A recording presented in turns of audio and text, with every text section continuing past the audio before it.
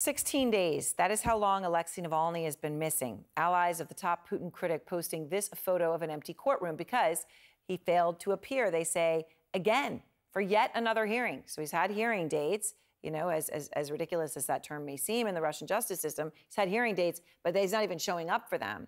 They write, quote, that the court has no information about where he is. Navalny's team was told that Navalny left the penal colony where he was being held just about 2 weeks ago. Now, they have contacted more than 200 other detention centers across Russia to try to find out, is he registered anywhere else? Has he been transferred? They have not yet found him anywhere. And Alexey Navalny's daughter, Dasha, is with me tonight.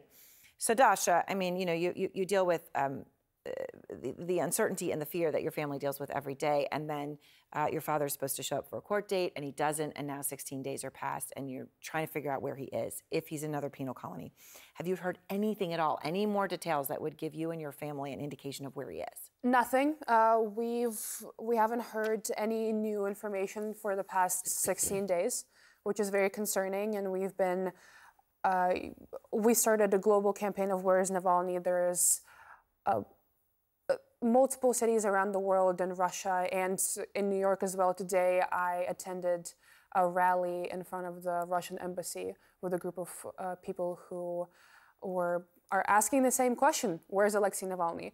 We don't know where he is. Our team, the Anti-Corruption Foundation team, has appealed to the United Nations Human Rights Court, and they granted our appeal to ask the Russian government where he is.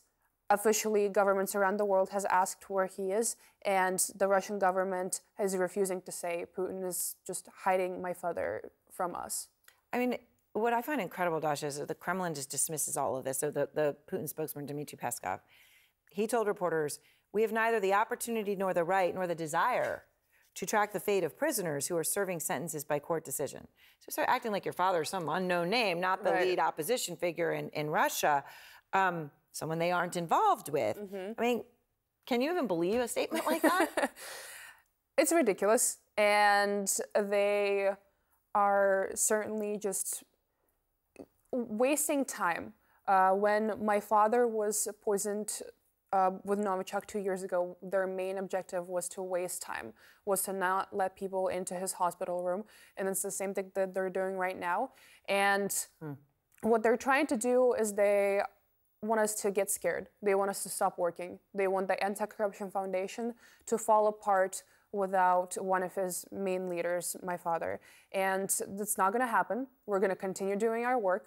We're going to continue releasing investigations, and I'm going to continue coming on CNN and talking about these issues. So, you know, when you talk about how they're trying to make you afraid, he was scheduled to be transferred to another penal colony, even if technically he was already in one of the worst, technically a worse level, I guess, on the gradation of the system.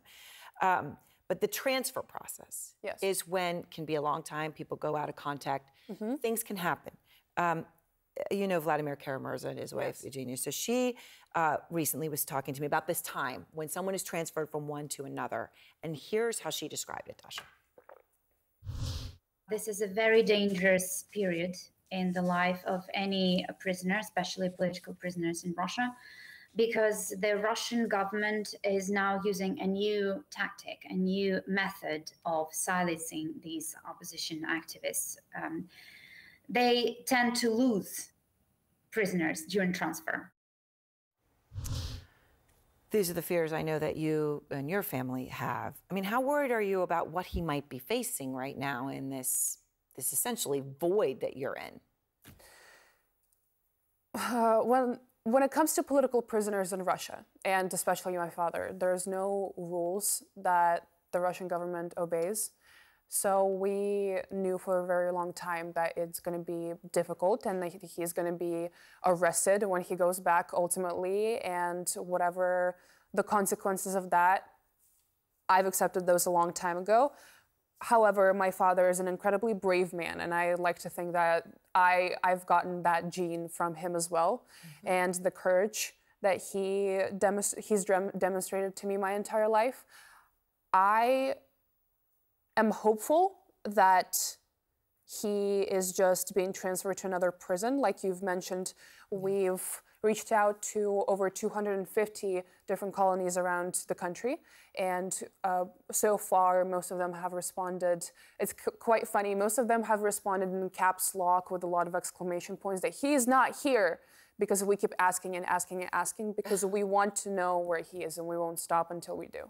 All right, Dasha, thank you very much. As you say, you. your father's bravery and his fierceness, I know a word that you embrace as well. It's good to see you.